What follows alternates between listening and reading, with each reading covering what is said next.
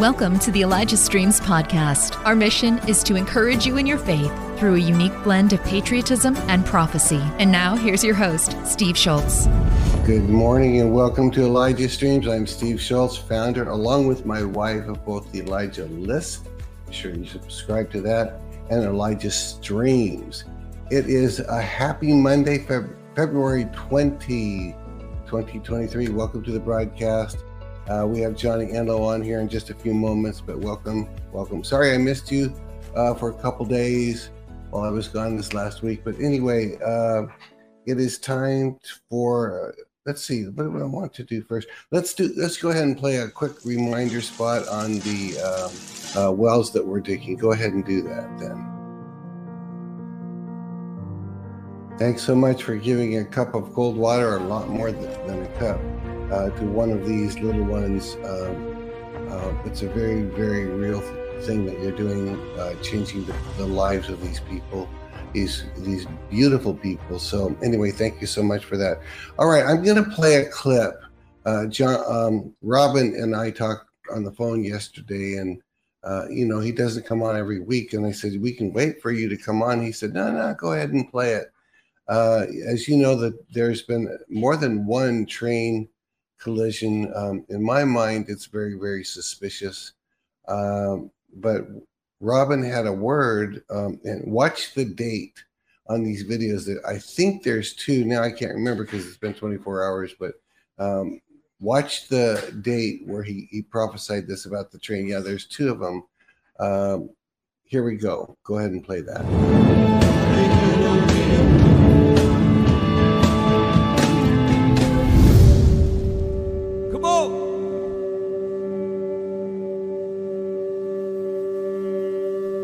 A train in the Midwest. A train coming in the Midwest.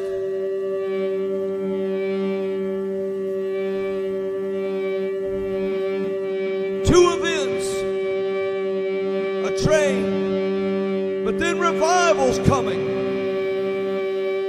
Like a train. But an incident with a train, yes. Pray.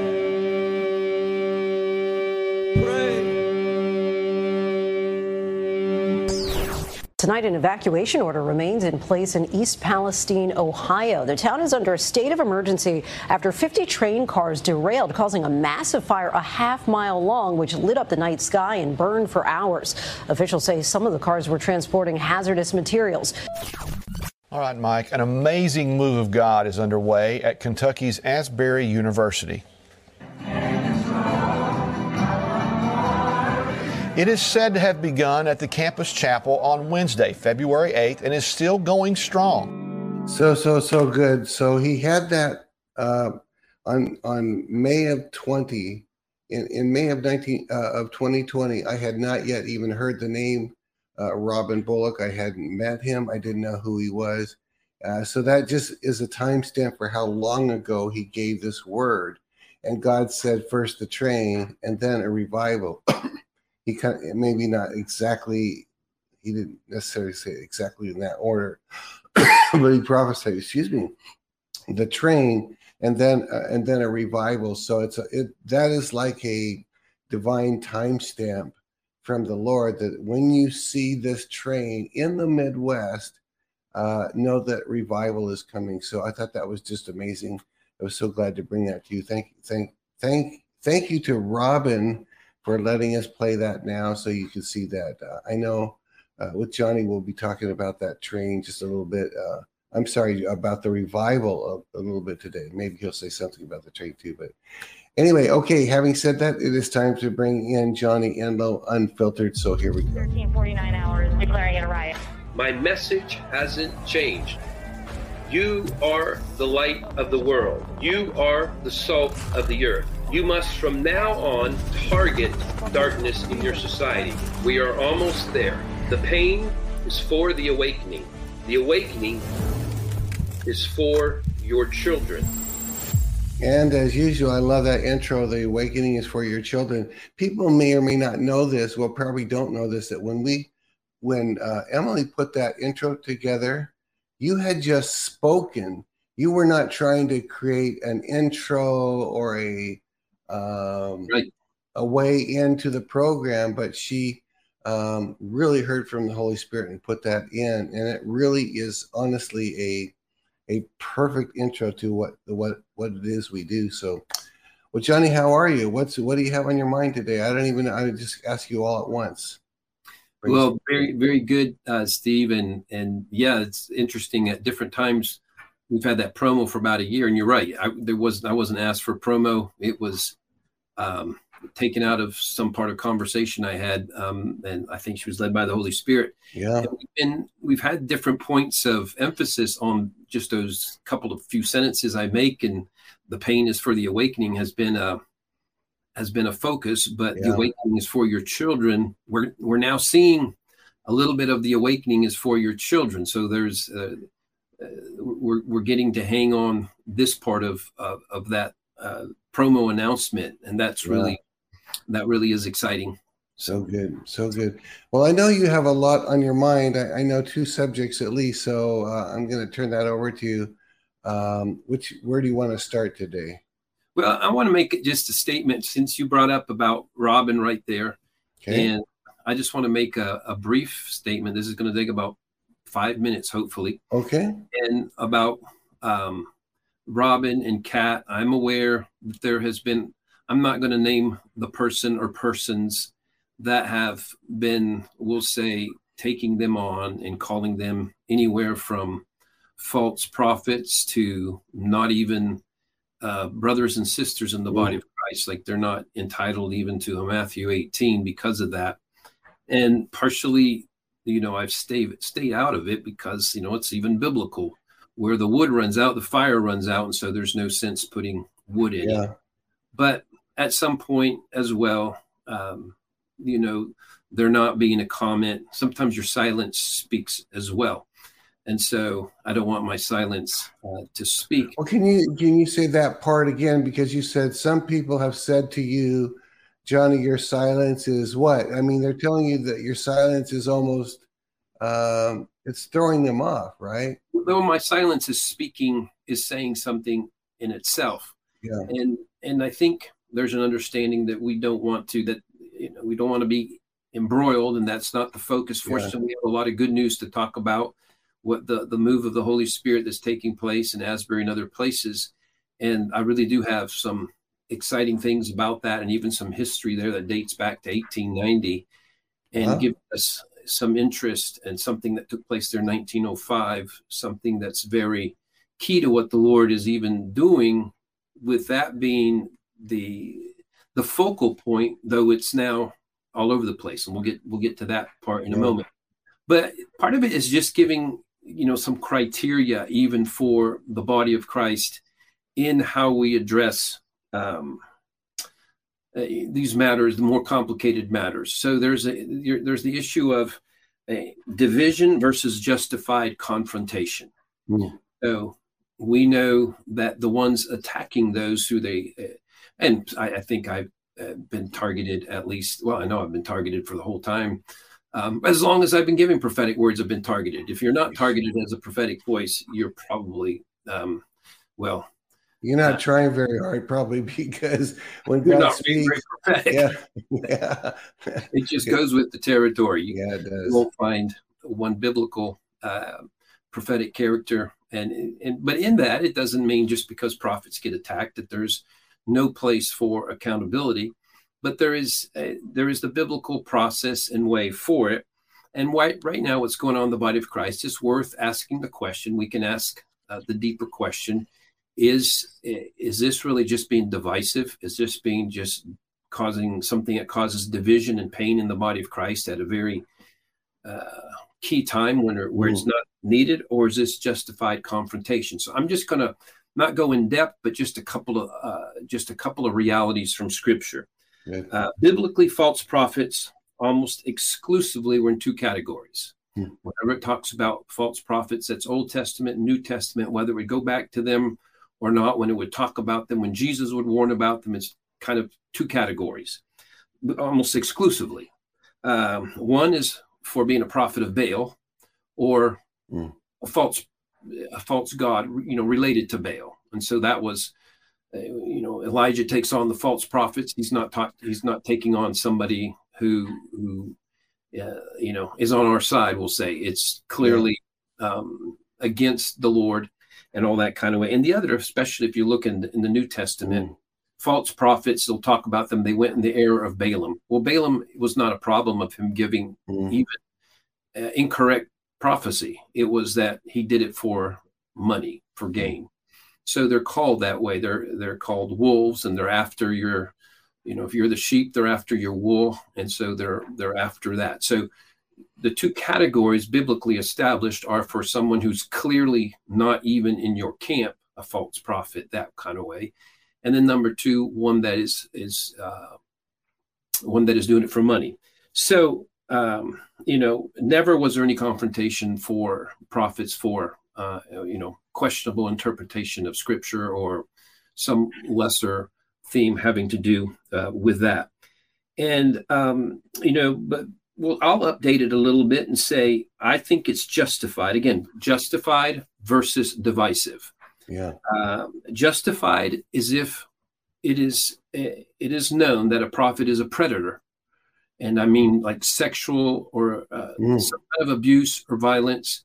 If there's that, it's justified. And I know some situations in the body of Christ, I wish there was more strength for the people who actually know the details to have the courage to call those out. Because I don't think predators, whether they're pastors, prophets, apostles, ministers, whatever, whoever's a predator needs to be stopped. And there's still the biblical way you go after it, but at some point, predatorial behavior has to be called out as such. So that would be one reason. And the second reason would be if a person or a prophet, if their ministry or doctrine is leading away from Jesus, away from a love for the scriptures, either one of those two, then you can say there's probably something of danger in that person. If not, you're crossing a line that doesn't really exist either biblically or common sense wise in going after someone, my perspective. Can I insert this? What if you're a person of note and you say that prophet or that person who calls himself a prophet, they rub me wrong. I don't agree with the things they say. They just rub me wrong. I'm irritated by them. Is there scripture for confronting those people? No, and that's really a good question, Steve, because I think a lot of times that's what happens. We have people who like certain prophetic personalities, and so we have some lining up of the body of Christ behind a personality they like best, and then willingness to be on the side of taking digs at the other. And there's no place for that. There's just no place for that. And I will say, not that this gives me carte blanche to go on my theological credentials, but I'm fifth generation minister. My uncle, Dave Enlow, was co-editor of the Alliance Witness with A.W. Tozer.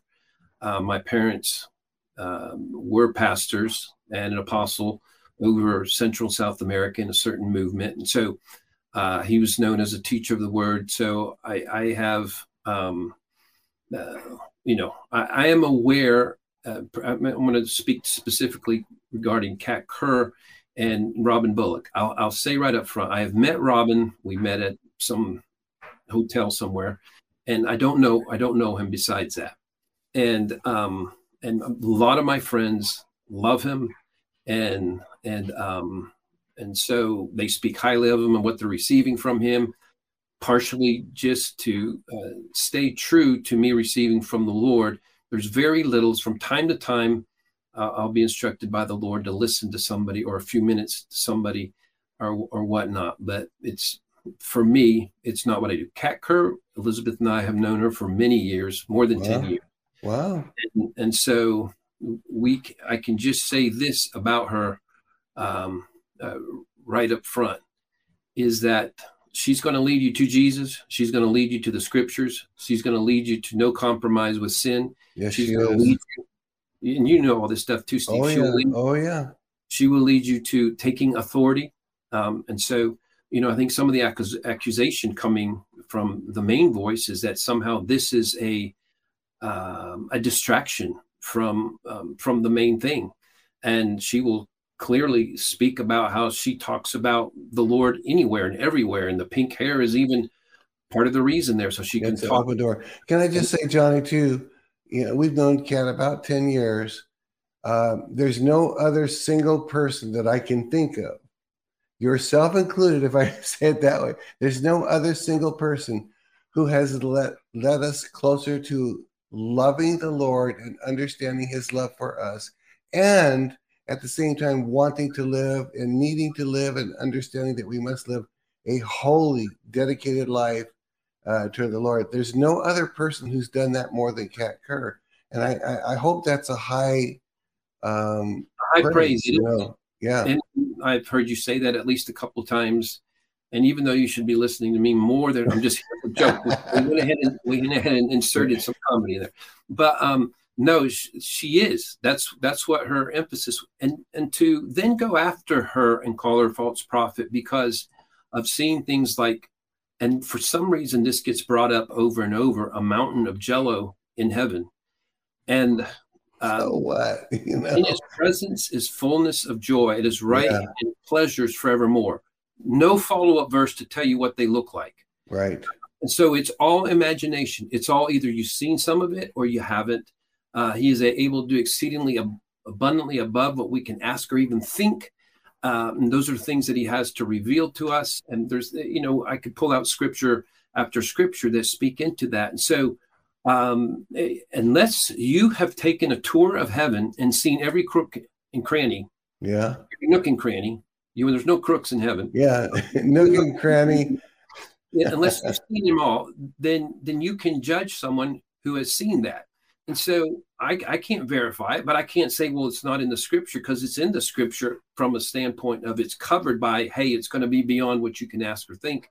And it's going to be, pleasures forevermore. Well, one of the voices out there said, I can prove to you, and I'm paraphrasing, of course, that there are no roller coasters in heaven because there's roller coasters on earth, and those are all going to be burned up. So that's proof that there's no roller coasters in heaven. I'm going, well, it's not going to be burned up. That's something that's on our agenda to deal with. 2 Peter chapter 3, that literally the translator had, I can almost get to it right now. There's two words that they had a chance. I won't go be distracted by it, but I want to go there. And there's a word that they everywhere else, 75 other times in the scripture, it means to save from. Like the translation should be saved from fire, guarded from, and they translated guarded for fire. And you can see that the earth is guarded because it's what that scripture is. Go ahead. Yeah. I'm not going to tell the whole thing, but I saw you look right there. And so 2 Peter 3, and at verse 2, and now verse 5. For this they willfully forget that by the word of God the heavens were of old, and the earth standing out of water and in the water, by which the world that then existed perished, being flooded with water. But the heavens and the earth, which are now preserved by the same word, are reserved for fire until the day of judgment and perdition of ungodly men. So if you don't understand what it's saying, by the word of the Lord, the heavens were of old, standing out of the water, in the water. So the word of the Lord caused, and he's talking about in Noah's day. And we're not getting all the context there. But so then there is, by word of the Lord, there's the rainbow. So the rainbow spoke protection. And it said, I will no longer judge the earth in this way. And it said, what it's actually saying there, that same word of protection now guards the earth from fire. Really? Yes. Are you saying that's what that means? That's what that means. It saves it from destructive fire. It'll talk later on about refiner's fire.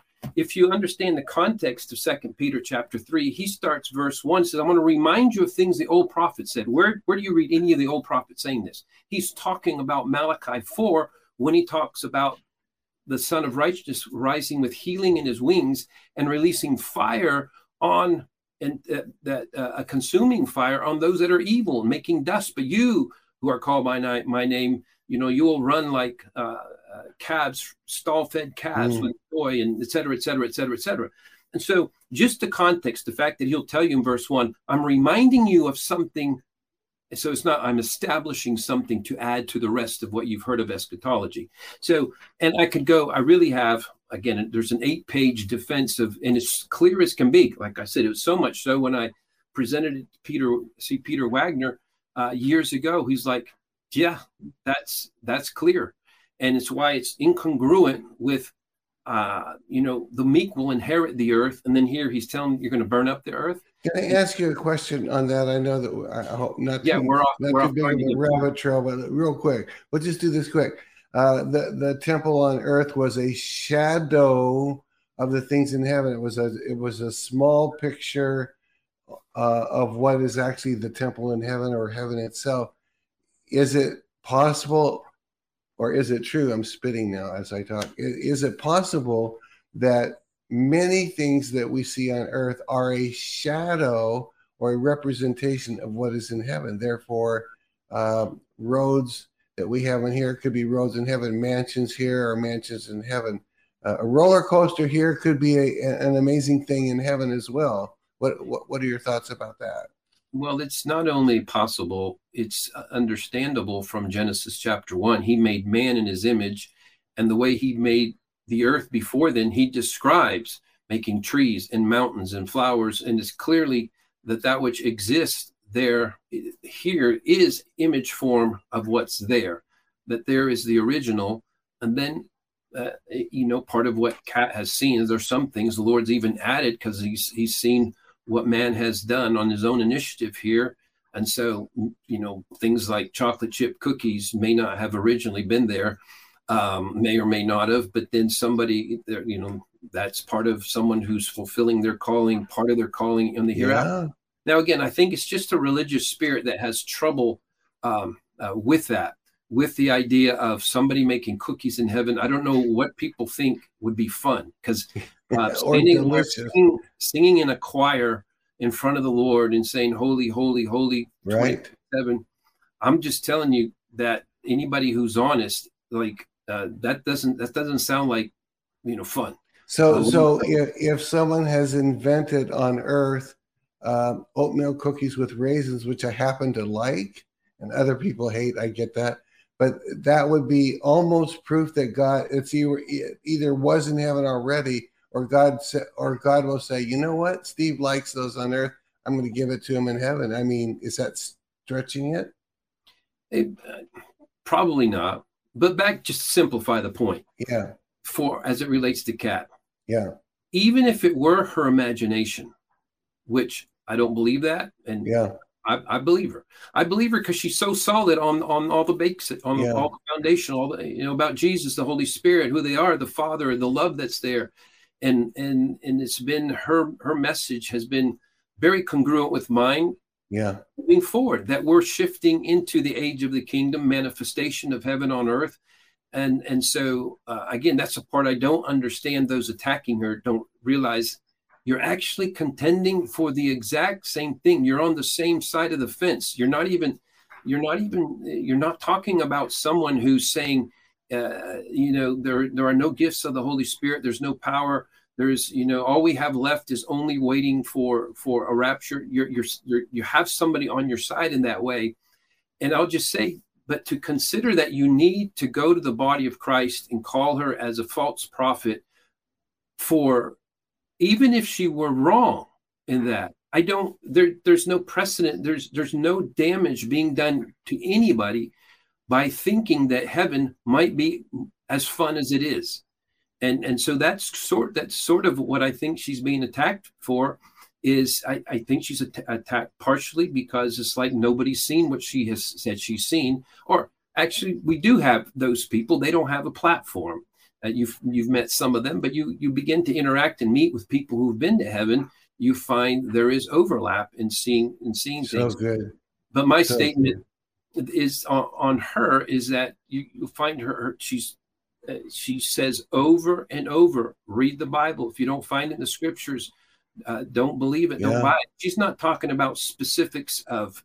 If you find mountains of jello in the scriptures, like the general concept and the general idea that in heaven there is joy. and that in heaven it's for pleasure. It's almost like, Johnny, it's almost like a person is saying, I understand that Kat is saying there's this and this and this in heaven, but God is not going to have that much fun in heaven. My God is not going to have giggles and laughs and that much fun for children. And that's what they're saying. Is that an overstatement? That is. And they're calling the body of Christ to grow up from that type of thinking, which Jesus says you must become like a little child to enter the kingdom. And so I'm going to give a 100% disagreement with the idea that we need to show some more sophisticated brand of heaven and there's a reason you're not being shown heaven. There's a reason you're not going up there and not being revealed to you, because your sophistication, your religiosity, and I'm not speaking to anybody by names per se, but I am addressing a spirit there. There's a reason that will not allow you to see some of the things that are there. So now, as it relates to Robin, from what I understand, he's been attacked for his style of interpretation. And as if there's only one interpretive style. Right. That book here, I've addressed this in a book, what is even known. There's, a scripture is supposed to read in 4 different kind of ways. One is context, context, context. And then there is an extractable truth for all generations. And there is a parabolic thing that comes out of it.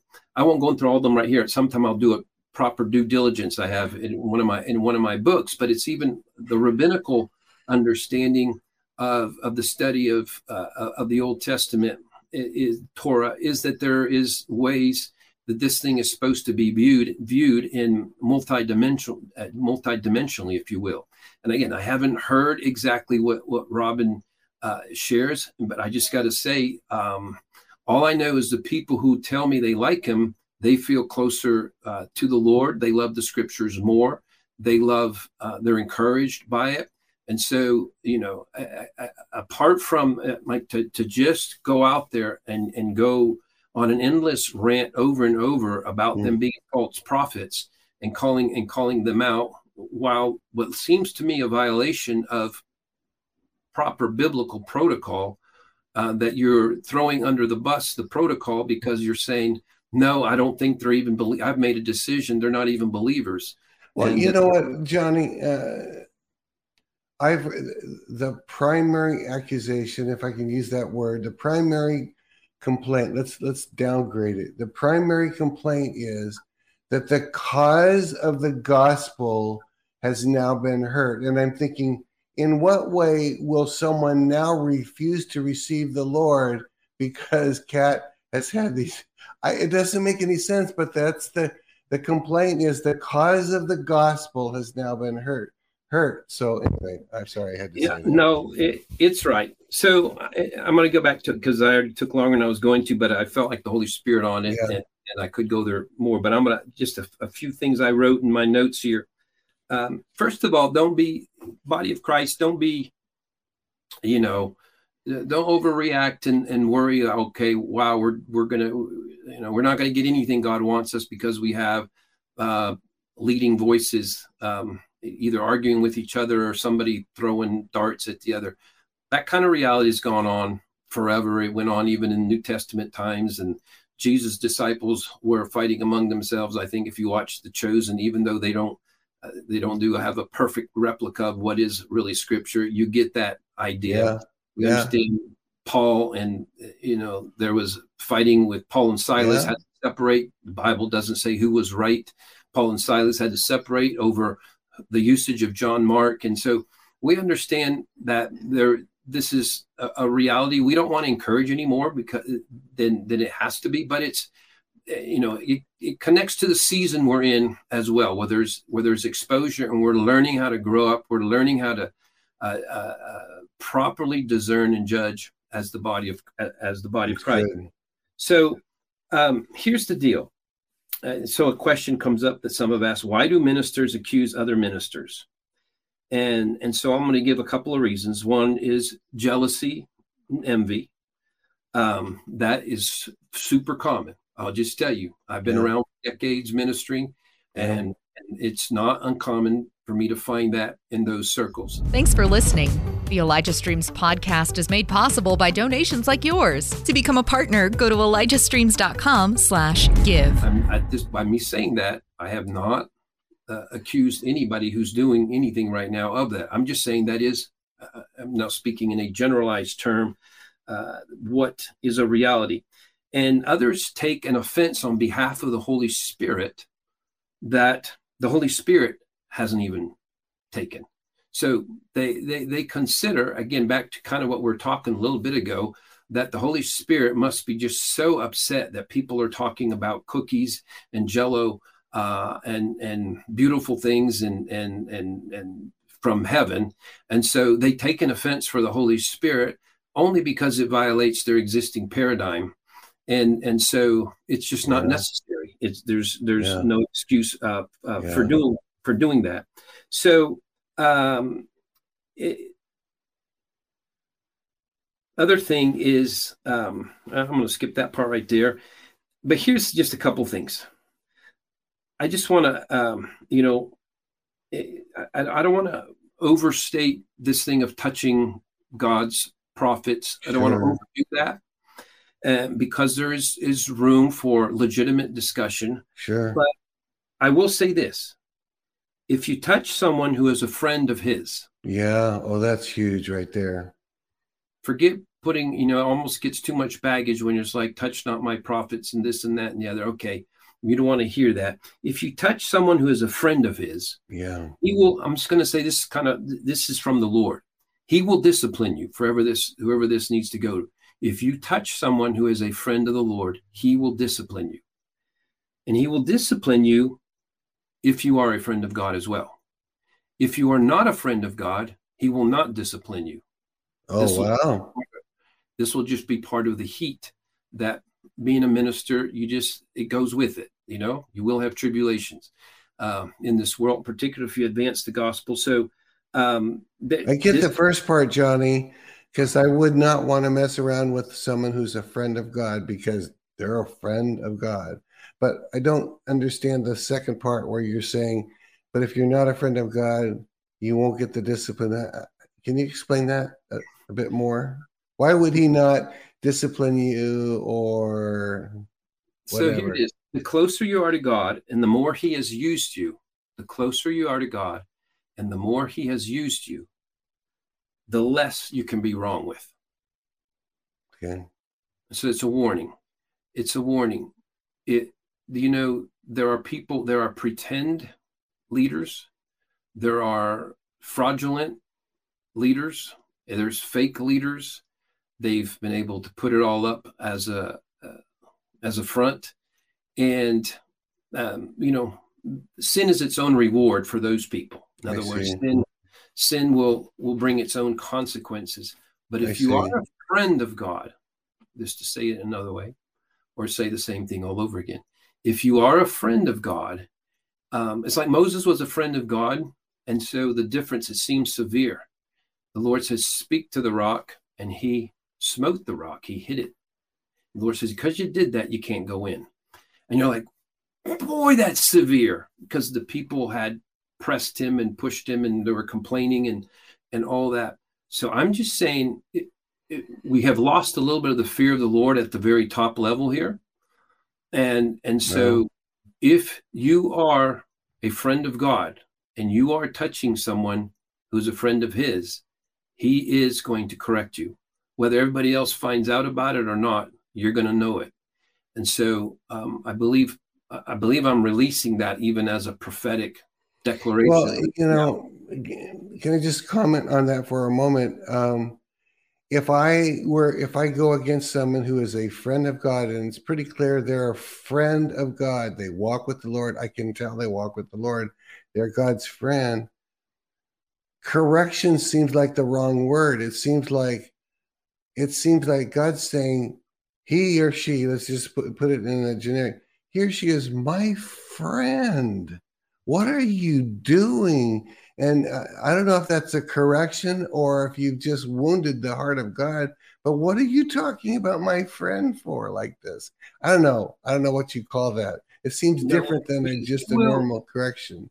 He will start with that sort of entreat, but there's something about there is a certain Christian personality that doesn't take entreatment from the Lord in that kind of way. They've never heard that kind of conversation from the Lord. It's part of the severe makeup that causes them to do. There'll be a good side of it. They can be severe in a good way, severe way against the enemy, but it's a lack of proper tenderness in their interaction with the Lord. So anyway, my final statement on that, unless you have another question on it, Steve, which I'm fine with, is that I do not think at all there's any justification to calling Kat Kerr or Robin Bullock, really some other ones, false prophets, for sure not wolves in sheep's clothing. Yeah. That's like saying they're not even a brother or sister. And we're not talking about whether their prophetic is willing to come under scrutiny. And what I'm going to do for about another 5 minutes, if I can do it this fast as well. Yeah. And it may take a few more than as this one took a few more. But I want to just go through my own. I know my name has been mentioned in there at least once. Somebody sent to me. I'm more, I won't say immune to criticism, but the Lord trained me under so much opposition. I was forced to confront even entire movement on my own. Didn't know one, and that was at a very young age in my early 20s. And I didn't even know one person in the movement who agreed with me, but I wrote it. My dad was an apostle over all Central and South America in this movement. Based on what I wrote, he not only endorsed it and forwarded it, but my mom, my parents left that movement based on that.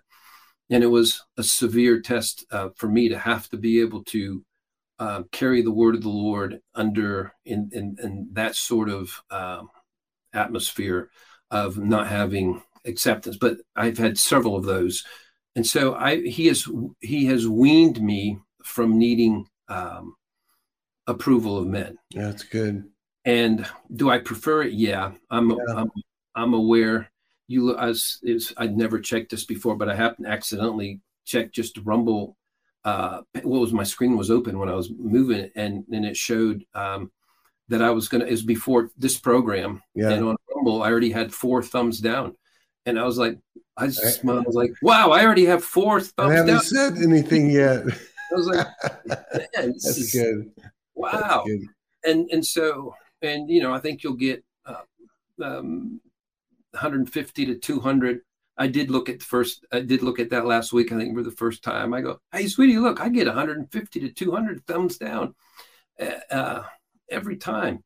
And so you're like, wow, that must be hard. No, you put that out, Chris. You and I look at the numbers because we enjoy numbers. I found that out about you.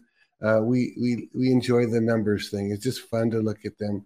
But of your 150 thumbs down, that's usually up against about 200,000 thumbs up, or at least that have watched it. So it's a little easier to take, probably. But yeah, that's my perspective. I was like, are you kidding me? 238,000, whatever. Yeah, I was like, just like that, and watched an hour and a half, and took the time or viewed it. It wasn't the likes, but it was the views.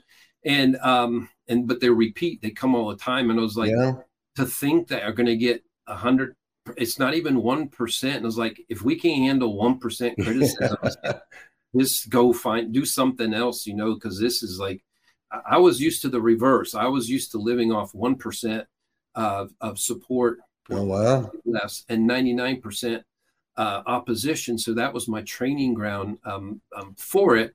And so I'm fine with that. But in that, I do believe that there is, and I think prophetic accountability and all, there is a place for it, different than the conversation we're having, because that was literally calling people, not even brothers or sisters, wolves in sheep clothing. And so it's not even saying, hey, can we have a discussion, a legitimate discussion over prophetic accountability and things like that.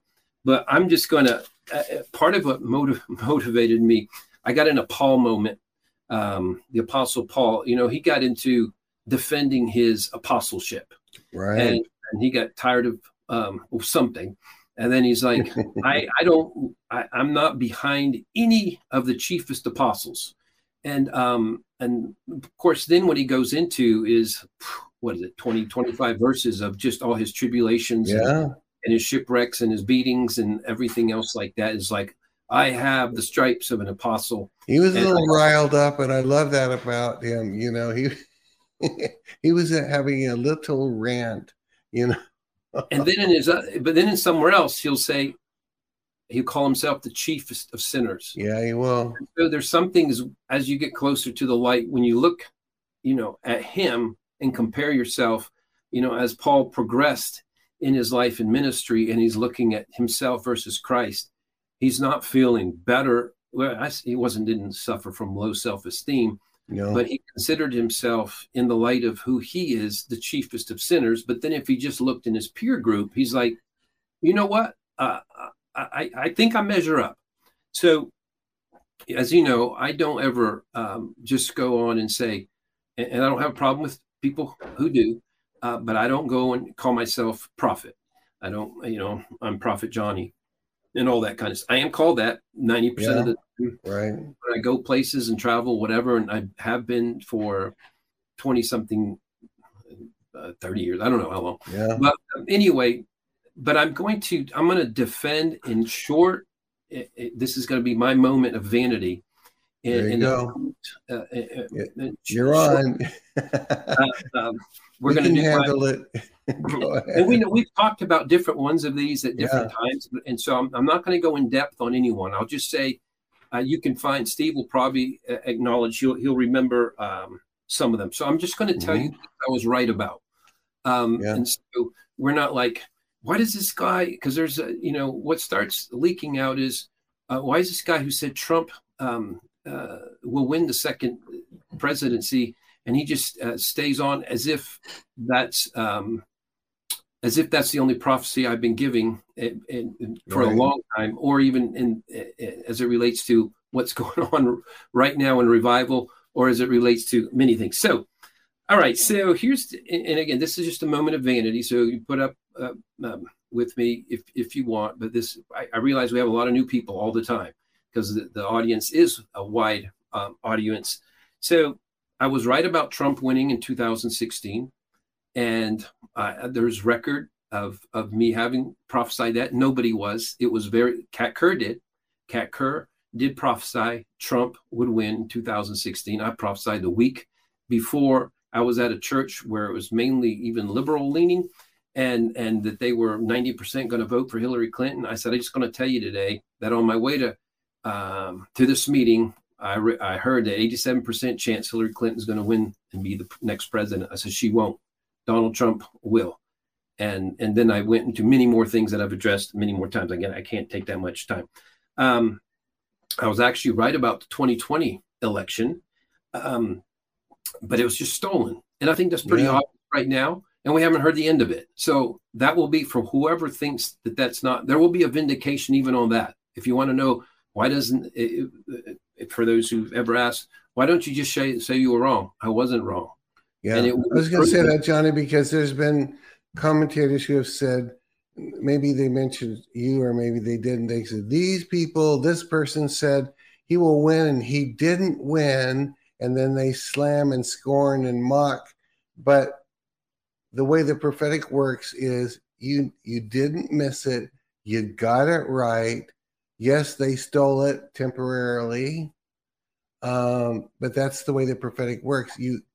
You speak the truth, no matter what it looks like to your eyes. If I'm saying that right, but anyway. It actually is the truth. There's a lot of things I haven't spoken because I realized in recent times there are things that I feel like he's shown me, things that he's told me I've written down that have happened already. I can't tell about it because until it can be proven, it's pointless. I say, Lord, unless you tell me. Some things he tells me to say it anyway. Yeah. And I'll get to one of those. Okay, so I prophesied back right when, and that's, I think in my book, End of the World We Know It, about talking about it, beginning of 2020, that the COVID-19 was bioengineered, that I saw in a vision how it had been put together, bioengineered. Again, there was mocking back then from some, the handful that like to do that. That's been proven big time.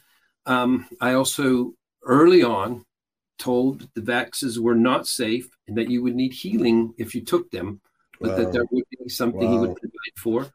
I spoke of a prophetic increase in volcanoes that would suddenly be a sign that there were things going on underground, that more than what you understood, there was fire coming from underground. And so just because you didn't know all these things, that week, it was like this huge spike. I know, listen, volcanoes, earthquakes, storms, rain happen all the time. And I'm not high on the prophetic voices that like, see, I said there would be an increase of rain. There'd be an increase of things that are too normal or in normal patterns. I don't consider them really, it doesn't make you a false prophet. It just means like, I don't think that really, I don't think that really qualifies as having said something of significance. That's my own take on it. But then I said, okay, listen, I know the volcanoes. I actually counted the number out and shared how many had jumped up since that word over the 2 weeks. I said, you're now going to get one that hasn't been active in our lifetime. There's going to be one that has never been heard of, and that will be a proof. You did. Where was that? Iceland? Where was that? Yeah, Iceland. It was that one like you said that. I remember that. FJG, has like eye chart. It starts with an F and a J and something like that. Wow. And so I gave that, but it's related to the whole. It's not just giving a prophetic word in order to be right about a prophetic word. It's tied into the whole same narrative having to do with Trump and the call.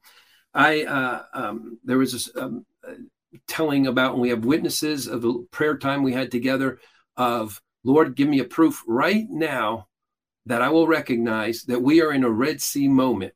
And when I said that, there was a 3.7 earthquake in the Red Sea.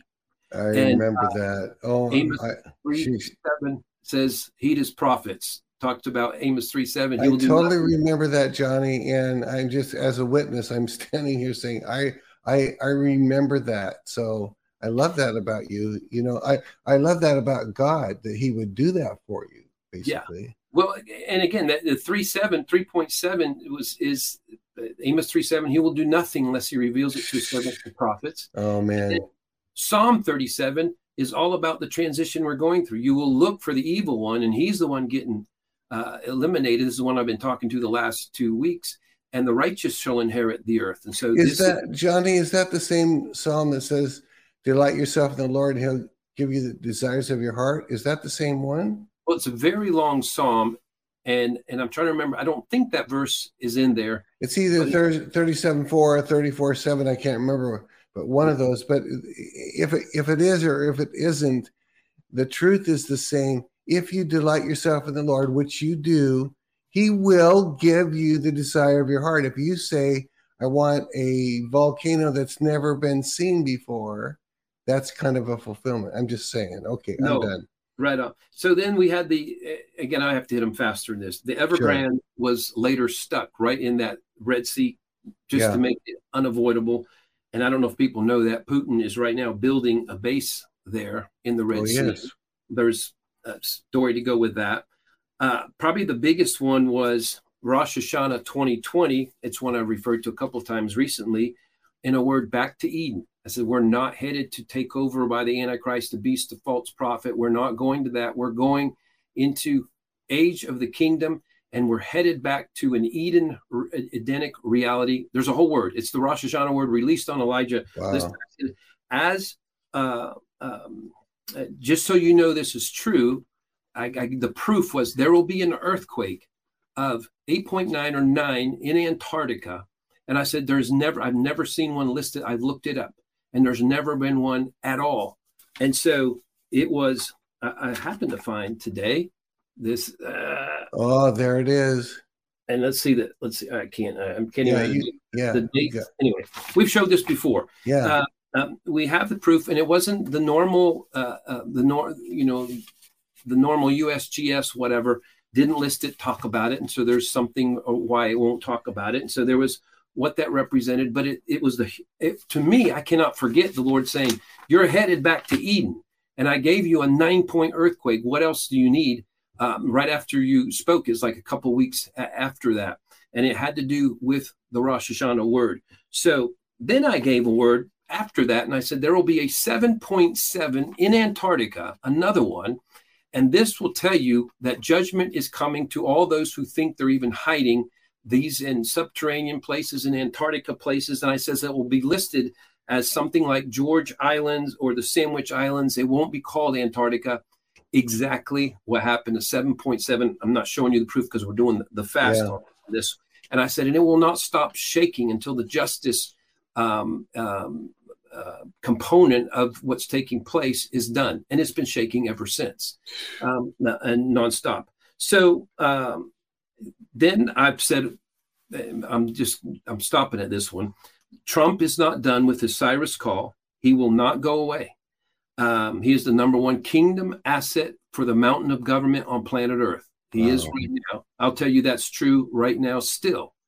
And as far as his assignment and his call from heaven, does it make him the most righteous, holy person in government? No, but the most qualified for the call that he has? Yes. And that's what the Lord, and I said, this is whether he's in Biden's seat or not Biden's seat. I mean, the whole world is so different than what I imagined when I started these prophecies anyway. Right. I so see the wisdom of the process we're going through, the delays, the pain is for the awakening, et cetera, et cetera. So those are 10 quick proofs of just the last 2 or 3 years. I'm not just here on did Trump win or not win the second election. And so I'm ready to put my prophetic words and say, here it is. Here it is, proofs in the pudding type thing. And then just quickly, this is, even why I was on, we'll say, on the prophetic list as a voice before then for Steve here and for whatever, is because I have a whole history. This is still just a little bit of like vanity for myself. I told the president, he's Oscar Arias Nobel Peace Prize winning of Costa Rica, if you want to ask him sometime. And I sat with him on a Monday and I said, I'm here to tell you there's going to be 2 earthquakes that are going to be over the next few days in your nation. He goes, oh, no. I said, don't say that. I'm telling you at a time. So you stay calm. You keep the people calm. They're just going to be in the 5 something or another. And it doesn't mean there's going to be a worse one. It's not going to be like January where there were some deaths with it. So that Wednesday, they had a 5.2 and a 5.5. And again, I'm not doing all my proofs right here. But I've met with multiple leaders, presidents, prime ministers, senators, congressmen, and I have several keys to the cities. I have a diploma of honor from Peru, from Congress there, for having prophesied specifics of gold mines, silver mines, salt mines, lost city of the Incas. And I have a whole history of that. I gave a word in Costa Rica. I said, this message on the kingdom and what God's about to do, this message on the 7 mountains, is such a powerful message and such a perspective of him that has been pushed aside. This ties in really my last 2 weeks here, that just me declaring it to you and declaring you that he has the goods to overcome all evil in all 7 mountains, it could blow your national power grid.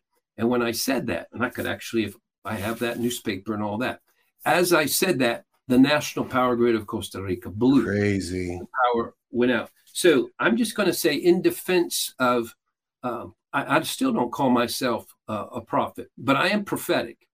And I think a high percentage of what I say prophetically comes out pretty quickly, pretty obviously, and that you're just better served listening, that I serve the body of Christ best if you do pay some attention. That's good. I may or may not, I actually hear that very closely, and it actually turns out true in my life.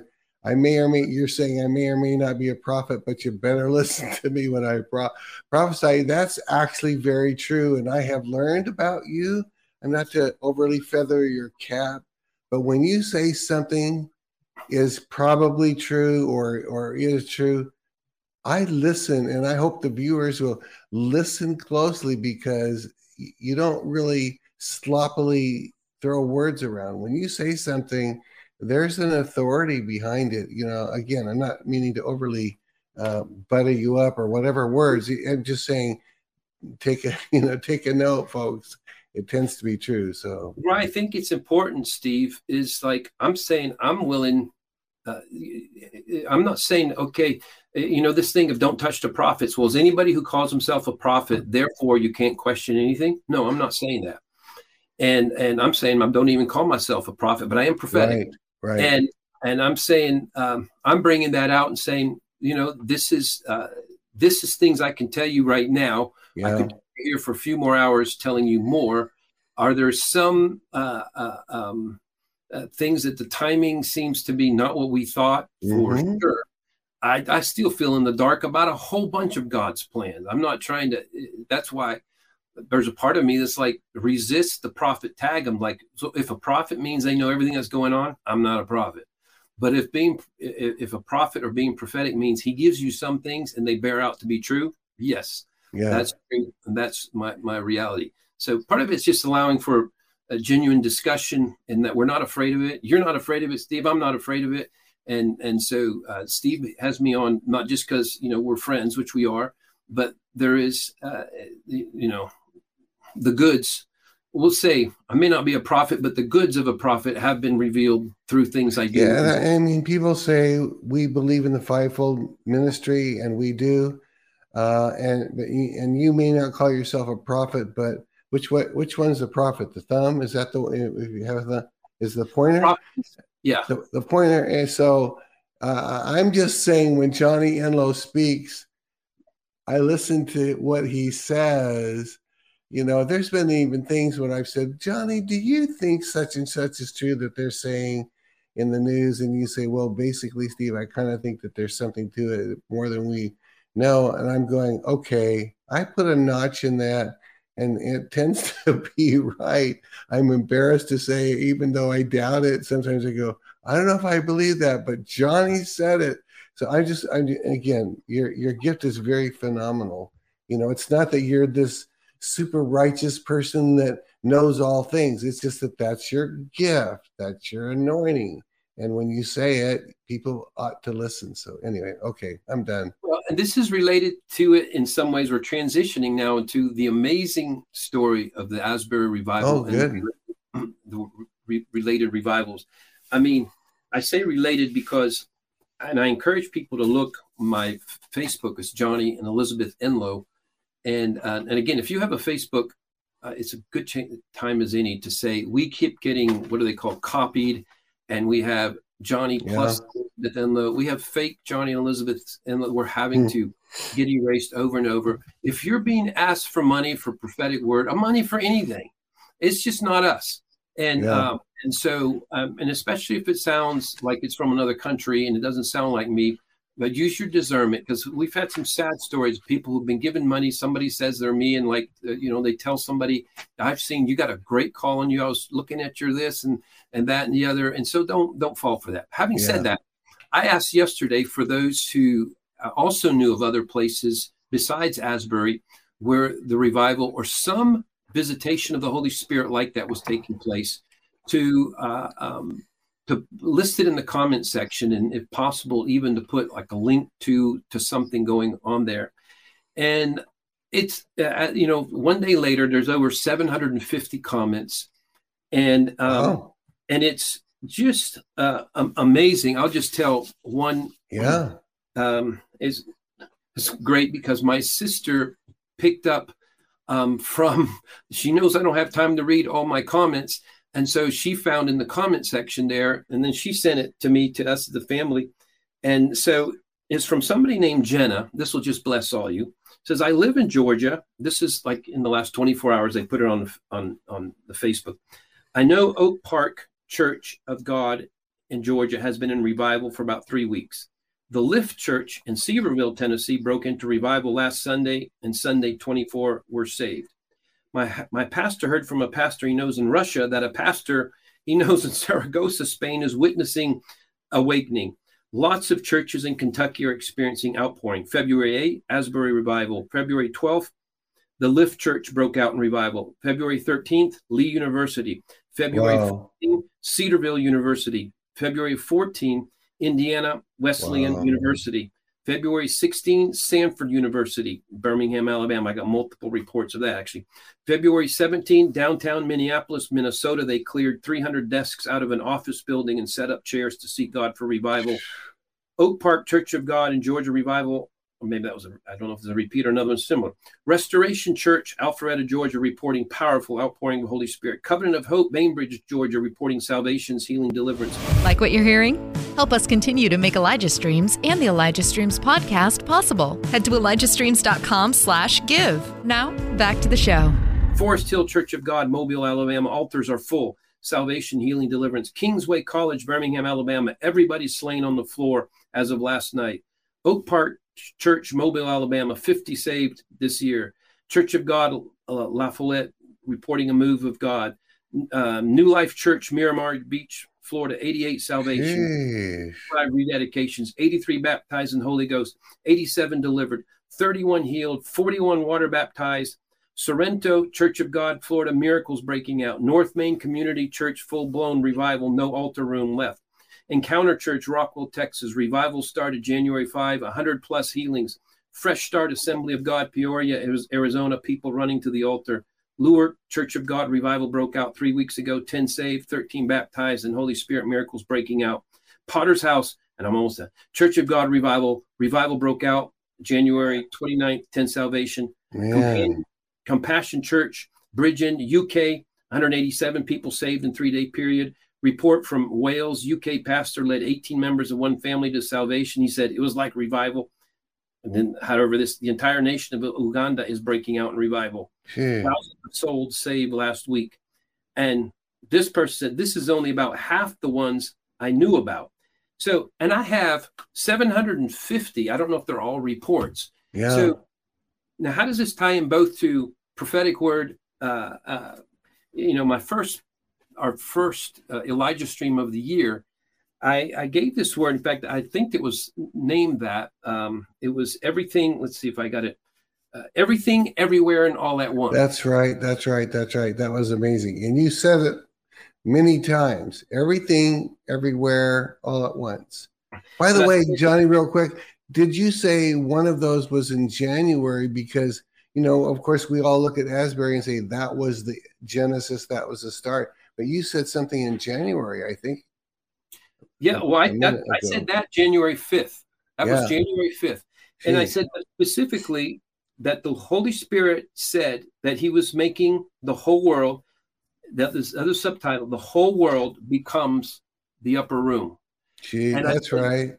And I said over and over, I said, now, this is an offensive prophetic word. It's ridiculous. It's like too much. The Holy Spirit said, give it anyway. And I'm telling you, we're beginning to see. I'm not saying it's happening because of my prophetic word. There's no, I don't want. You're just saying it's an offensive word, no matter who delivered it. Yes. Yeah. But I'm also letting, there's part of, I guess there's leftovers still from the vanity part of saying, we're tracking. We're tracking on what God is doing. That was the word, the first. And then, I also mentioned at that time, Carrie Job's, I said, just like her song, it wasn't just her song, her husband and others, The Blessing from a couple years ago was the theme song for the year. I thought that she's singing a song, Make This an Upper Room. And so that I believe this would be the song for this year, whether it grows into that as a song, but what the song represents. And so, of course, the upper room, for those who didn't know that was in Acts chapter 2. It's where the disciples were challenged and encouraged to wait for the Holy Spirit. 120 waited for the Holy Spirit to be outpoured over them so they would be empowered to properly not just celebrate upper rooms, but to be salt and light. Yeah. You are the light of the world. You are the salt of the earth. And so that's part of the message coming that I'm going to begin to connect to here real quickly, because there is a message that that's more important in us running with right now. But so that was the first Sunday, our first Monday of this year. We talked about everything, everywhere, and all at once. The whole earth is about to become an upper room. No evidence. I can't tell you how ridiculous when I gave it. I heard laughing almost audibly. It's like, This is ridiculous. Whoever heard of this kind of thing? And I just telling you a little bit about what's reported from one comment, and it's going out. And I'm not one who prophesies revival, if you know that. I'm interested in what revival is to produce, which is sons and daughters living 9 to 5 world, Monday through Friday, being active transformation agents, reformation agents. But here's the football prophecies, and just the briefest, not to hurt your brain, and don't check, again, especially the ladies, like, I don't want to hear about football. This is not about football. It's about the numbers with it. The football prophecies. The Georgia Dogs won the national championship 65-7.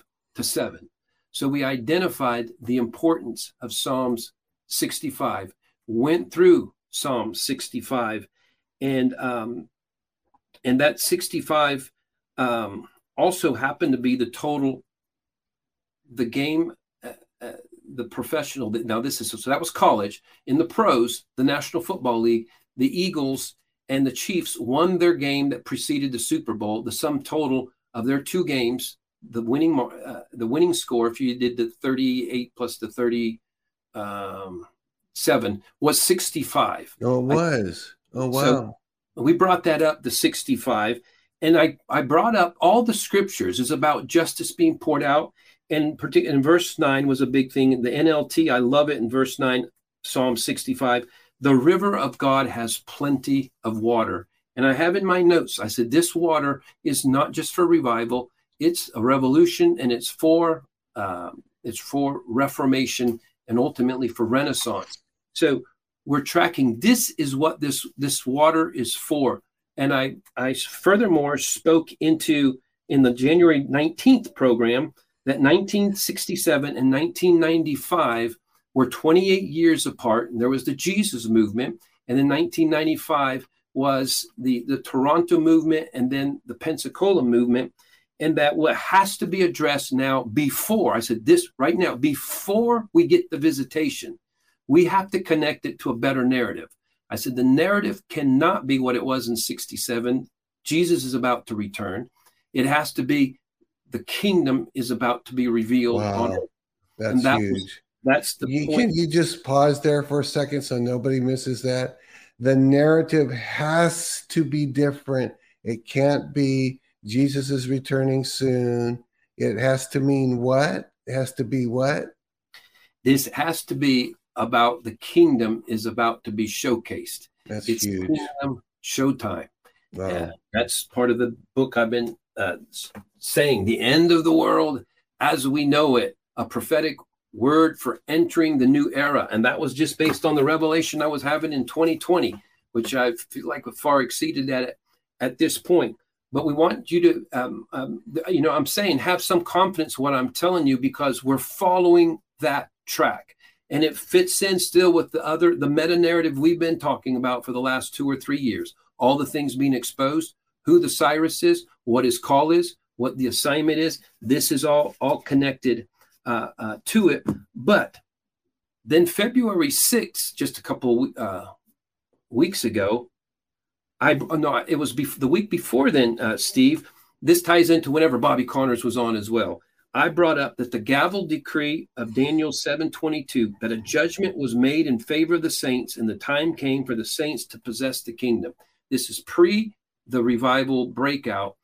I said there has been something registered in heaven. The gavel I talked about earlier in the year, actually the first 2 weeks of the year, we were on the beach, and I was walking on by the beach, and I kept seeing the gavel of the Lord, gavel of the Lord. And I was taken to this scripture, and he's like, there has been, it was either happening or a reminder that there had been a decision made in heaven, a court decision, that it was time for the age of the reveal of the kingdom through the saints of the Most High. And that's what was next. And then Bobby Connors was really confirming that with everything that he was showing. And so that scripture is Daniel 7:22. The time came for the saints to possess the kingdom. And so this is the narrative that it's happening so fast. We're speaking things and they're happening like this right now. And so this is an exciting time. So, and then, the Kansas City Chiefs, and if somebody, I should have brought that up to anybody who's listening, of the staff there, Steve. But if you remember from 2020, when the Kansas City Chiefs won the Super Bowl, there was a Sports Illustrated cover that showed them winning, and it said "Kingdom Comeback." So if anybody, really, if Emily gets that Kingdom Comeback Sports Illustrated cover right after the 2020 Super Bowl, that showed, and it had a picture of Pat Mahomes on the front, that they just won the Super Bowl, but they call themselves the Kingdom Comeback. And so, Kansas City is interesting because the city represents two states. It's the heartland of the United States. I-35 runs right through there. Isaiah 35 is the passage that speaks, and there will be a highway of holiness there. God has spoken to that before. 35-35 was the score of the Eagles and the Chiefs until the field goal. You add the Trinity to that, and you have there it is.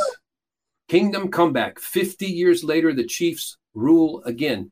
Now, keep that up for just a moment, because that's I forgot another. I probably have it in my notes here.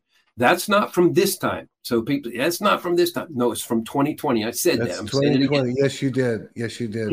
It's 50 years later. It connected to a prophetic word Bob Jones, the prophet, had given.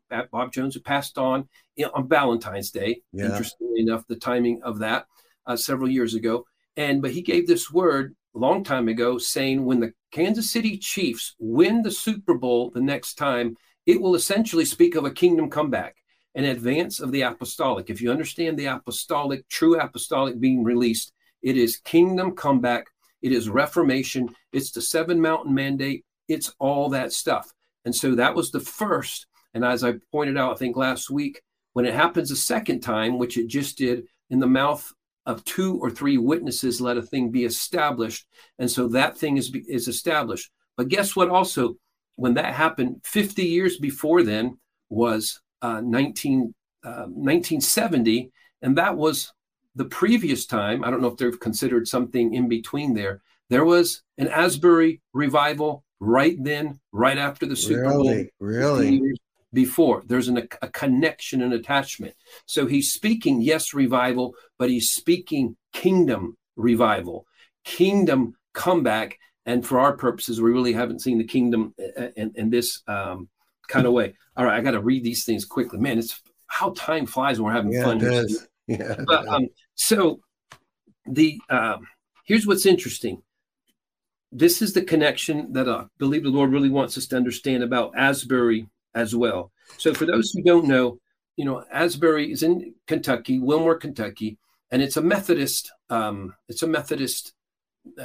School, college. I don't know how that's its roots. And I haven't seen what exactly the paperwork of if it's directly a Methodist project or whatever else. But it comes from, for those who don't know the Methodist background, that's John Wesley. Yeah. And John Wesley was,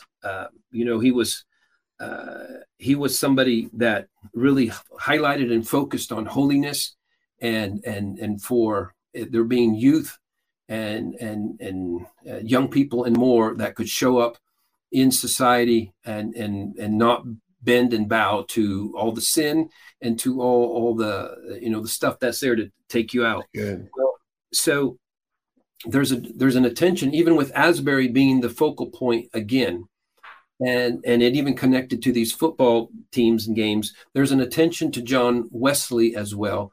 And John Wesley Hughes is the name of the founder of Asbury College, 1890. And you get the name there, John Wesley. He's named after John Wesley. And he was a pastor, holiness, missions-minded, and one that wanted to see, he talked about, I want curriculum that addresses everything. Well, that's what kingdom is. That's what the 7 Mountain Mandate is curriculum that addresses everything. And the answer to everything is not just signing on the dotted line, not just raising your hand. There is, that's what our resources are that go into stuff that we have. We're not talking by that you mean go make disciples. In other words, disciples. It didn't say go get signature cards. It said go make disciples of nations, but specifically. Yeah. And I don't, when I bring this book, unfortunately, you won't find any, I know we're totally out, but there's online, you can get it. rise. Reformers influencing society every day. We have a chapter. There's 7 areas of society: government, economy, education, family, arts. The 7 areas.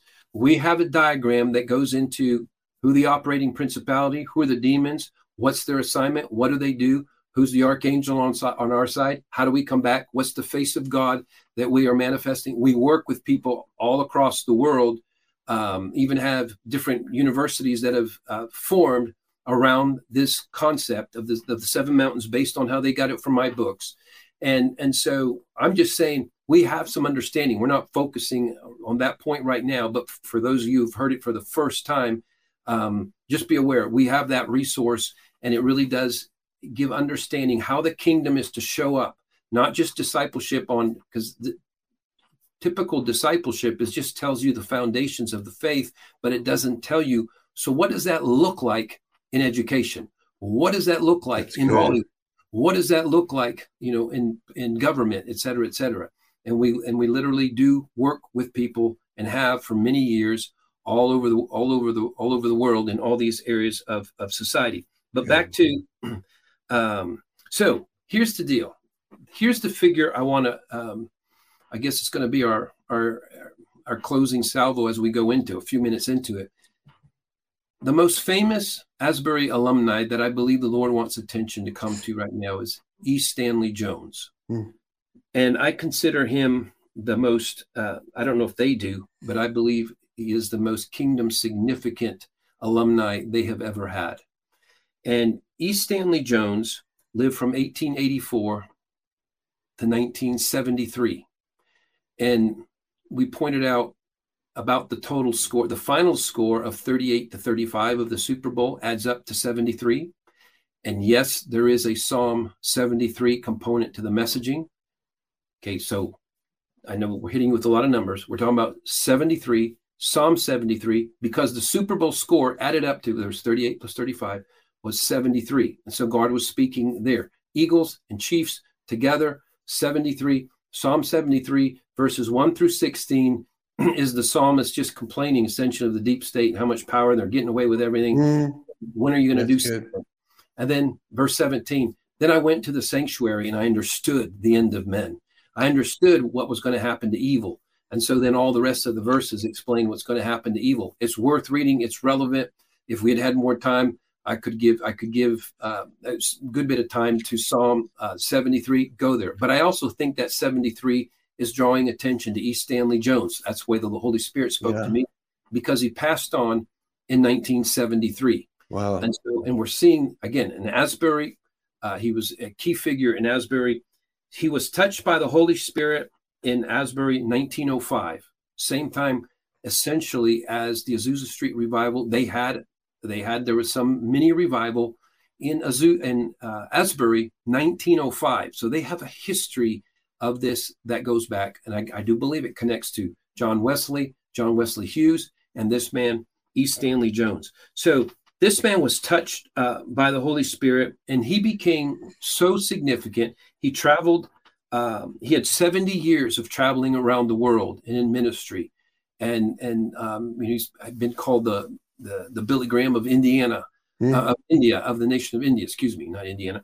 And so he preached over, tens of thousands of messages, and he was Nobel Peace Prize, not winner, but he was up for the award in 1962 and 1963. And the reason for this is very important. So I'm covering a lot and I'm having to say it fast. And I know some of you are like, why don't you give us notes and do it slower? It's like, you can listen to it again. Don't expect it all to be broken down for you in short order by prophetic people. They're going to give you stuff you have to go back and dig into if you're hungry for it. But he won the Gandhi Peace Award in 1963. They were friends. He and Gandhi were friends. Wow. And many of the discussions he would talk about in their books. And one of the things Gandhi wanted is a Christianity that was relevant, that didn't just happen in church, that showed up in society in some kind of way.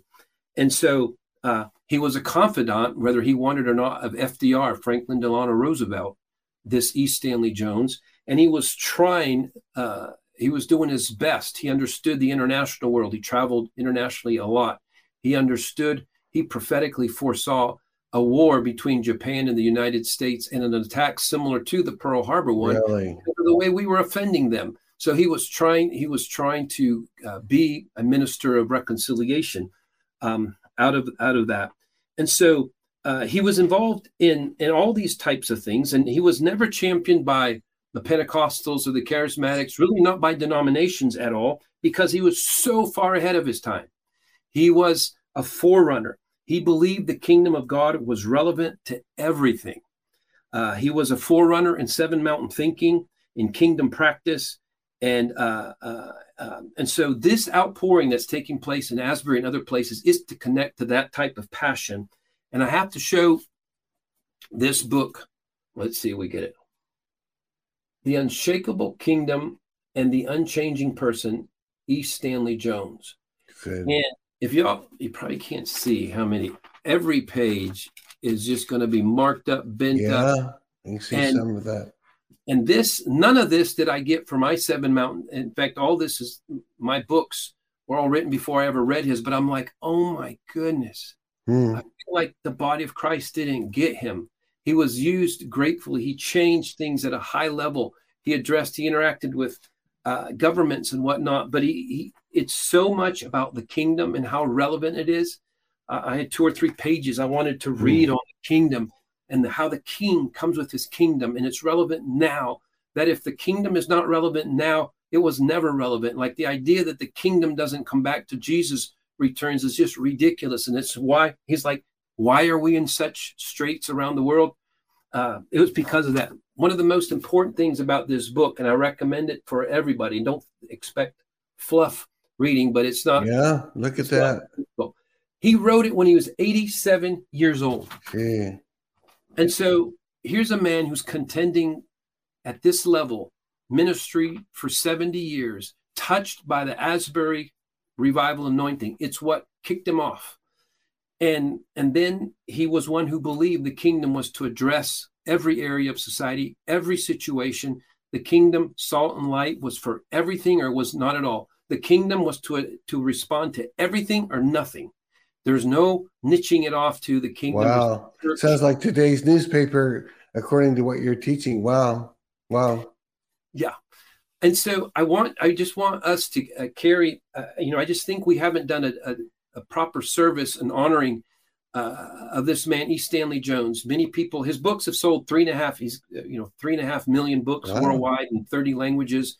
And so he's not unknown, but he's unknown compared to what he should be for right now, particularly his later, I just say that book, because it's his sum of everything he had learned. When you've been in ministry 70 years, what you write in your first 10 years may not be all that. But what you've written after 70 years and after, the wisdom and strength that's there, and how I feel that the Lord is even drawing attention to Asbury so that there be some attention being brought to E. Stanley Jones. I just think it's a huge thing. So, Steve, on this, a couple more insights on the Super Bowl game, like they keep coming. Yeah. Good. And they're tied into all this as well. The 2 quarterbacks were, they're both to be liked because they're both vocal Christians in their own ways. There's Patrick Mahomes, and Jalen Hurts. But I feel like, sometimes the Lord just has you look at, okay, the last 5 letters of both their names. So Jalen Hurts is that. And the last Mahomes, the last 5 are Homes. And because there's why did the Chiefs win over the Eagles? We've already addressed that before. I'm not going to redo that. You have to go back. Some of our most interesting programs have been the last several. So I recommend that if you haven't. There's so much revelation coming from the Lord, and he's really speaking it, really confirming it for now. And again, to remind you, when we name people or teams, it doesn't mean they represent anything other than a prop. They're a prop for, it's like an actor in a role or whatever. So when Patrick Mahomes winning and Jalen Hurts losing does not mean he's more holy, or doesn't mean the Chiefs are. Right. It doesn't speak into that. It's just these are props the Lord is setting up, and he's telling a message, and he's saying, the rocks will cry out. If you can't give me the proper honor, due my name, majesty, I'll get that. I'll get that storyline out in some other way. But there was this would be too much really for Emily to find. But there was one of the big plays at the end of the game was number one for the Kansas City Chiefs, that he would heads up enough. He had an open field and he ran to the 1 yard line and he stopped right there, and he did it so the clock would run. So that's right. If you remember, they kicked the field. He wanted to run the clock out to improve the chances of winning, right? Because if he scores, they still have to kick off again. Minute and a half. They would have had a minute and a half or 2 minutes to come back. Wow. And so, but in doing so, he eliminated himself from Super Bowl fame in the sense that he didn't winning TD. So he sacrificed a touchdown. Like, he's going to have to tell the rest of his life, I could have scored a touchdown in that Super Bowl, but I didn't. Wow. He sacrificed. And the Lord began to there's a truth for us. He wants us. It's related to everything else we're talking about. So Jalen Hurts, the quarterback of Philadelphia, was also number one. So there's two number ones. And then Patrick Mahomes was number 15. And so he took a knee rather than score a touchdown. And the reason was so the enemy has no time or no place in order to do a comeback. So you take a low road. So this relates to everything else we've been talking about as well. You can take a low position and it can kill the enemy's chance at a comeback. Okay, for whoever that it needs to hear that. But there is Holmes was number 15, and his shirt was number 15, Mahomes. And Psalm 15, his thing is, who will ascend? Psalms 15 was who will ascend, and he was of clean hearts and all that kind of stuff, depending on what version of the Bible. If I start quoting it, it'll be different than what yours are in. And then Jalen Hurts. Okay, now hear this, because it's, again, not a knock on Jalen Hurts. Don't hear that. But this is an important nugget of truth for the body of Christ, for a lot of us right now. Hurts, and he's number one. Okay, number one, Hurts. And so, and there's a me component to that. If you nurse Hurts, you nurse disappointment. And so I've noticed this specifically, the tendency for prophetic people, seers, prophetic intercessors. There can be, it's part of their ability to feel and all that kind of stuff, but where they can get locked in, when I've had to counsel them out and try to knock them out through various different means, is where they'll get locked in disappointment and their own personal hurts. And if you watch the recent, and I don't want to give it away too much, The Chosen has been amazing, but there's a part where Peter, he's just disappointed that the Lord didn't come through for him. He's coming through for everybody else, but he's not coming through for him. And so it's just a great little teaching from the chosen. Yeah, but so disappointment will disappoint you. And I feel like even there, the Lord was just saying, the difference between Holmes and Hurts. Like, don't be someone right now who's locked down in hurts and disappointment. I'm not going to move forward until number one is taken care of, until he's spoken to number one about my issue. We all have the areas, our kids, our health, somebody's health, somebody close to us. We all have them that are like, they're in a paradoxical or, perplexed mode, contradiction, better word as well. And we have to stay firm and trusting in the Lord. But this outpouring he's doing right now is for homes, it's for family, and it's for holiness as well. And the way we stay out of losing, because that's ultimately, again, the connection with the story there with Jalen Hurts. I'm not saying about him, he's a good guy, best we can tell. But there is this thing of, if you stay in your hurt, you stay in your disappointment, you won't step into all he has for you right now. You call it revival time. I like Reformation, Renaissance, Revolution, upper room everywhere. So upper room is to get empowered. Again, this is a takeaway for us. An upper room, when he says the whole world's about to become my upper room, the upper room is not where it ends. Upper room is not an ending. It's a beginning. Yeah. And upper room is an empowering by the Holy Spirit, a fresh anointing to start showcasing the kingdom, to carry within him, where you can be like Peter and meet the blind person, the lame, and say, you know, silver and gold have I none, but what I do have, I give you. Get up.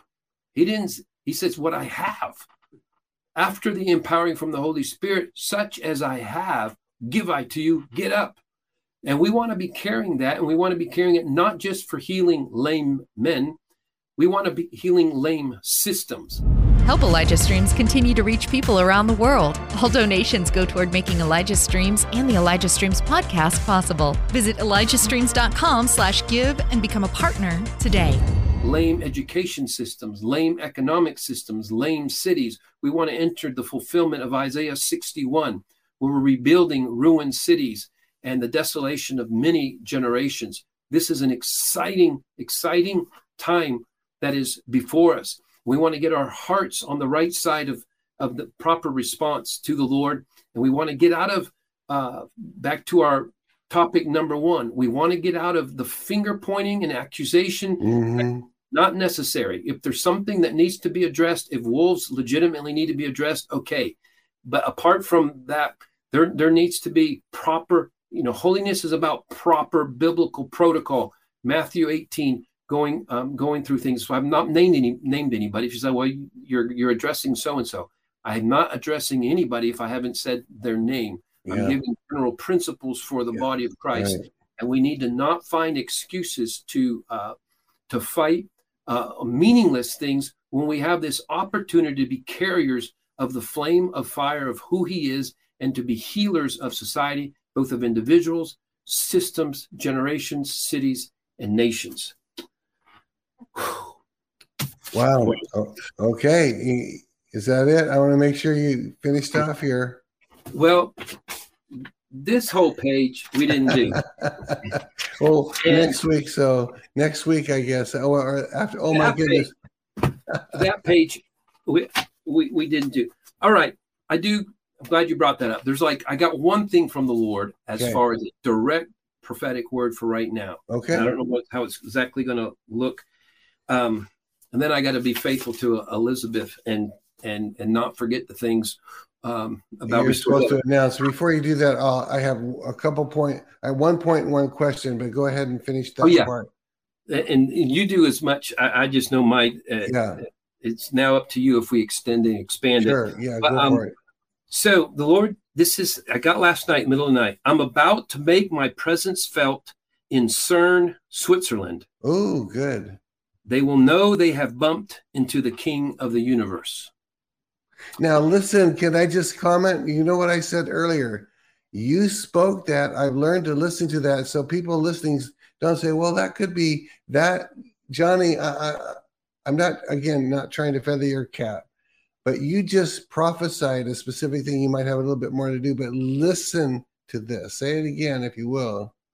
I am about to make my presence felt in Cern, Switzerland.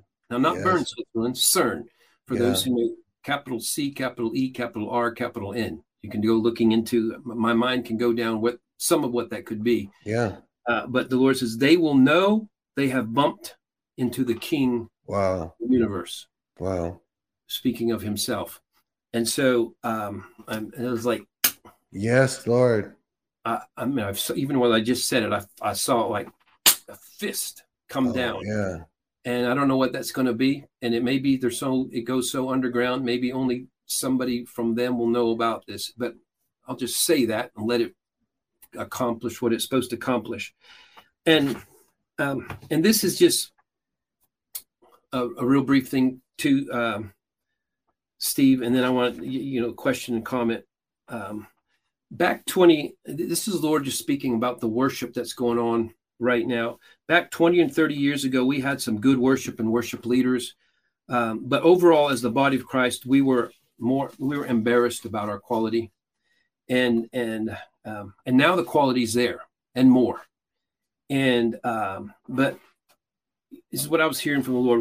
We're too good. We're too tight in our excellence of craft, of chord progressions, transitions, pitchiness. We've figured out how to get rid of that.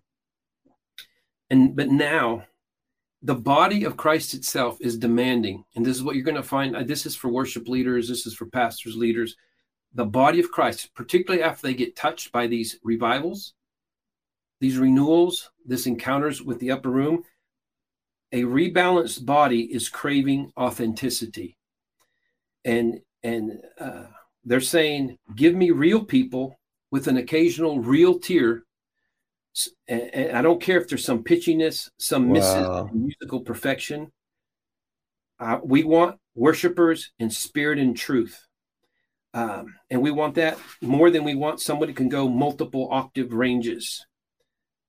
Here's compromise is out. Slick is out. Getting high and drunk on Saturdays and leading on Sunday is out. Excellence of spirit is in now. And to think of this like there's two legs, you walk on two legs. And so there's the two legs related to worship leading, music, worship like that is there's excellence in spirit and excellence in craft. We had to dress this when we were pastors for 15 years. My wife and I, is like we would have the excellence in spirit, but not very excellent in craft. And like, how do we prioritize who leads and who gets the mic more time? And so what we had before, we used to, there was a time there was neither, but then there was excellence in spirit, but the excellence in craft wasn't there. And so we've made that adjustment, and we've over adjusted. But we need to learn to walk on both legs. We want excellence in spirit. We want excellence in craft, musically speaking. But just like walking, you have to learn to lead. You don't hop on both legs. You lead with one leg. And so the Holy Spirit is putting an emphasis on leading with the correct leg. And that correct leg, that priority leg right now is excellence in spirit. Yes, he wants excellence in craft, but we've been backwards. We have been backwards. We're putting the excellence in craft above the excellence in spirit. Yeah. And the church and the congregation is going to be discerning this more and more. So it's a word also, there's some caution this to leaders, worship leaders. This is a big deal. It's important. Part of the purity that has to come is you have to value what you're doing and understand the importance of your leadership of the body of Christ into a higher place in the spirit. And no more, there's almost just a community of those among themselves who are the top-notch excellence, that there's tons of compromise. They know it, and they're just like, that's just what happens among us. No, the Lord says no. Holy Spirit says no. The church says no. This is where it's going. And so that was a little something. Good. Well, that gives me two comments and a quick question. Kim Clement used to say, I don't want perfection. It doesn't have to be perfect. It was a thing with him. I'd heard him say it over and over. I didn't necessarily hear them mess up, but he was willing to have them mess up in order to be spirit-led. So that was one comment. The other thing, I was going to look at Psalms 73 later. I'm just commenting because I graduated in 1973. There were 73 of us graduating, and that was exactly 50 years ago this day. So I think, at least for me, I got to look at Psalm 73 because that's too, and I've always remembered that. So anyway, I wanted to comment that. The other thing, Stanley Jones, the 73 member, he was. Oh, I need to do that. That's another connection to it. Totally. Now, a quick question, statement. You know how when Jesus was crucified, Pilate, I think it was Pilate, who said, write on it, King of the Jews. And they said, no, don't write that. Say he said he was King of the Jews. And Pilate says, what I have written, I have written. And by that, he was prophesying, even though he wasn't meaning to. It was an accidental thing. So here's one, a statement and a question. So this week and yesterday, I was watching, and there was a detractor. If I said his name, he'd probably recognize the name. But he said, don't, and he used the word preemptive. He says, I'm going to be preemptive here about the prophets. And he goes, don't let the prophets say, this is our move. This is, he says, they're going to say, oh, I saw this coming and I prophesied this, and this is our move. And it was not meant as a compliment. but it was a prophecy, because he's saying this is not the move of either the prophets or anyone else. This is the move of God. I don't know. Any thoughts about that? Well, I understand there's the good part of what you're saying and the bad part. The good part is there's a desire to protect this pure-hearted thing that's taking place. Yeah. The purity of, from what I understand, even Asbury has let people know there's big names that say, hey, we'd like to come in and with our cameras and then there's big worship leaders want to come in and help them and impart something or whatever. And there's like, no. And I believe that no is 100% right. And it's part of what I'm talking about as well, that there is an embracing of authentic, and we don't care. We don't care if we don't care if the drummer didn't hit it just right. Right. I don't even have a drummer there. And so that is of God. And there is a real desire to see all man's fingerprints off of, and particularly famous fingerprints off of it. Because, everybody wants to come in and claim and they saw it, they prophesied or whatever. And whatever the things I was sharing, I want you to get that, because I haven't been I don't prophesy revival. The Holy Spirit being in an upper room towards, that's part of even the grid of how I'm particularly supposed to not come against revival thinking, but revival thinking that you just get a buzz. That's just like embracing an upper room for the sake of the upper room. The reason you get something is because there's a big kingdom assignment. Right. That's what you're always going to speak into. Totally. I haven't stopped speaking to. That's our promo. The pain is for the awakening. The awakening is for your children. So to that degree, I have to continually do that. I'm definitely not trying to take any claim myself for this particular Asbury thing. I didn't see it come. I didn't. Yeah, and just to be clear, I wasn't in any way even inferring that, but this was not meant as the compliment that. This was not meant as a compliment, but it kind of a hit against the prophets who they've been picking on. So they said, don't let any prophet say, this is our move. Well, none of us are saying this is our move. So it's kind of like a red herring. Why would you say that if none of us are saying that? But if we see that, we darn well better say it if we see it coming. Yeah, part of what you're saying there, it's turned into a little bit of open season on the prophets. Yeah. Partially because we've had these leaders that have been respected, that have been working in with the prophets and in and out of them, and their own, at times they have no problem being considered prophets themselves. And the ones I know about actually prophesied Trump as well, but they've backed off in some way. I hope people forgot what they've said at different places, but that's a whole nother, but it's become open season on the prophets. And again, there is a time for next level of accountability, credibility for the prophetic. And I invite it. That's why I say the vanity of even me showing my stuff. I'm like, I'm here. It's recorded every single week. But there's so many of them that I've given, it's hard to remember them all. And I'll say like, well, if someone's like, well, I found one that didn't happen. I'm not telling you that you can't find something that there doesn't seem to be a fulfillment of it yet. I'm just telling you a lot of what I'm saying is being fulfilled. And based on that, for some reason, the prophet thing is the only one that there is a demand, just like a baseball player. If you don't get a hit every single time, then you're no longer a good baseball player. If you're a basketball shooter and you don't hit 1,000 of them at 1,000%, then you're not there. Yeah. And the biblical standard I've pointed out over and over and over is even all the Old Testament prophets, they all got considered false prophets because it didn't happen in the timely fashion that they would have wanted. And I'm not going to repeat that now, but we can revisit that again. But yeah, don't be a part of the open season on the prophets, but it's all right as well to, accountability for some accountability. Hopefully that's mainly provided through the maturity of the body of Christ. Looking at, you hear what they say, find the resonance of the Holy Spirit inside of you. If you don't know this, I feel the Holy Spirit telling me to say this, only take 10 seconds, maybe. Your part is when you hear a word, check your Holy Spirit resonance. You don't just have to go, well, I don't know what to do. So-and-so says that, and so-and-so says that. Find Holy Spirit resonance inside of you, because it's only supposed to feed the part of your connection with God. That's good. A prophetic gift is to assist the body of Christ in their own hearing from God, not to be a competition with the voice of God. Good. All right. You have some announcements as well, Johnny? All right. So, wow.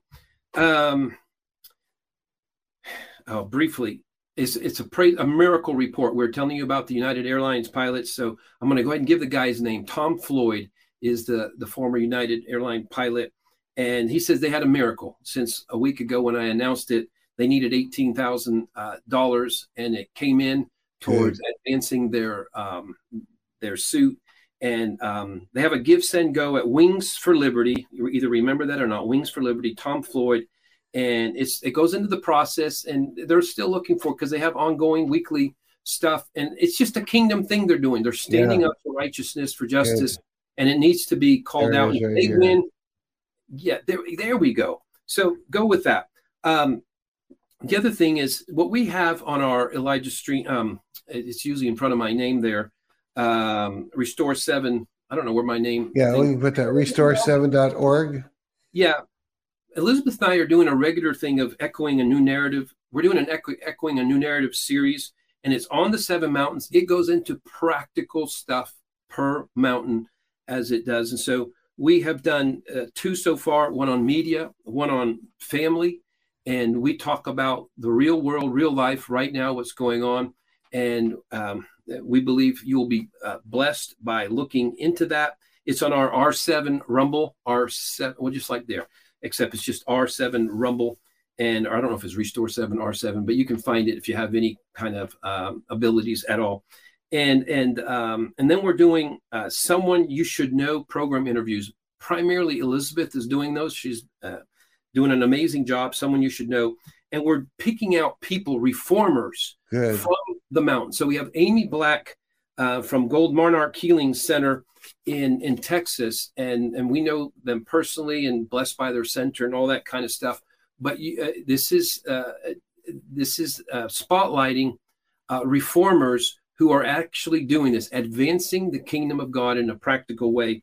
And so that's under Someone You Should Know and up for discussion. And so we just want you to be aware of, for those who would want, because I don't have time usually to go in that depth into what it actually looks like mountain by mountain. By that, I mean area by area, like the health department, the counseling department, the economic, etc. And we do cover those in those places. So look for that. And I believe you'll find stuff that will be fresh, new, and inspire you in new ways to become a reformer, now empowered, encouraged by the Lord, touched by him, washed by him. You break off the disappointment of your past and ways he wasn't faithful to you, way he missed your timing up, and you're it just looks like you're never going to get your baby, or you're never going to get married, or you're never going to get that job, all these things, and you just break off the disappointment, get over the hurts of number one, and allow yourself to serve him in this kind of way. These are exciting days. Yeah, they are. Yeah. Would you pray for the people as we close out, Johnny? Yeah. Lord, we just thank you for what you're doing in our day and in our time. Lord, it's been a tough season, a few years of speaking of things and believing for things and breakthroughs and seeing some measure, but not seeing the full measure, being aware we're in a World War III battle, and it is a huge battle, and it still rages. And in the midst of it, Lord, we see you doing amazing things, Lord, even while the news in areas near where the revivals are all going on is about trains derailed and it not being safe even to breathe there and all that. Your sons and daughters are flocking there because they've heard there's water in the river. Yeah. The Holy Spirit is there. And so, Lord, just shows who you've made your sons and daughters to be, Lord. Those who carry your courage, who look for opportunities to showcase your kingdom, showcase your healing, showcase your hope, to speak of it, to pass it on.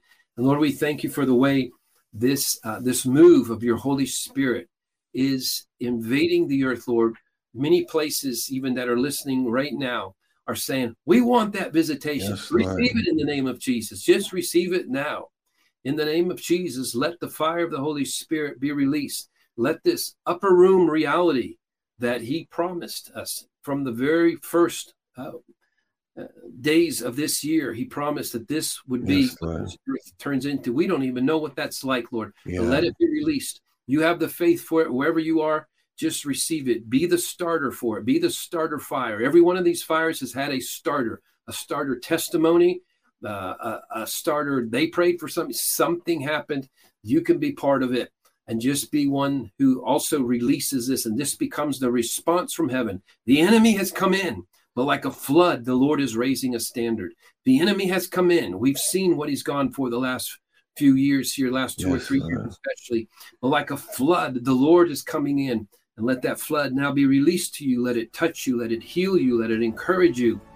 And thank you, Lord, for all this. And in Jesus' name we pray. Amen. Amen. Amen. All right. Reminder, Nathan French will be with us tomorrow. God bless you, everyone. Thanks for hanging with us for a longer show. But it was so meaty and important. So thanks, Johnny. God bless you. Give our love to Elizabeth. And we will see you all again tomorrow. Same time, same place. See you later. Bye-bye. This has been Elijah Streams. Thanks for listening. For more episodes like this, you can listen to the Elijah Streams podcast at ElijahStreams.com on Apple, Google, and Spotify. Join us live every weekday at 11 a.m. Pacific Time at ElijahStreams.com on Rumble and Facebook. Elijah Streams is part of Elijah List Ministries. Go to ElijahStreams.com/give to become a partner today.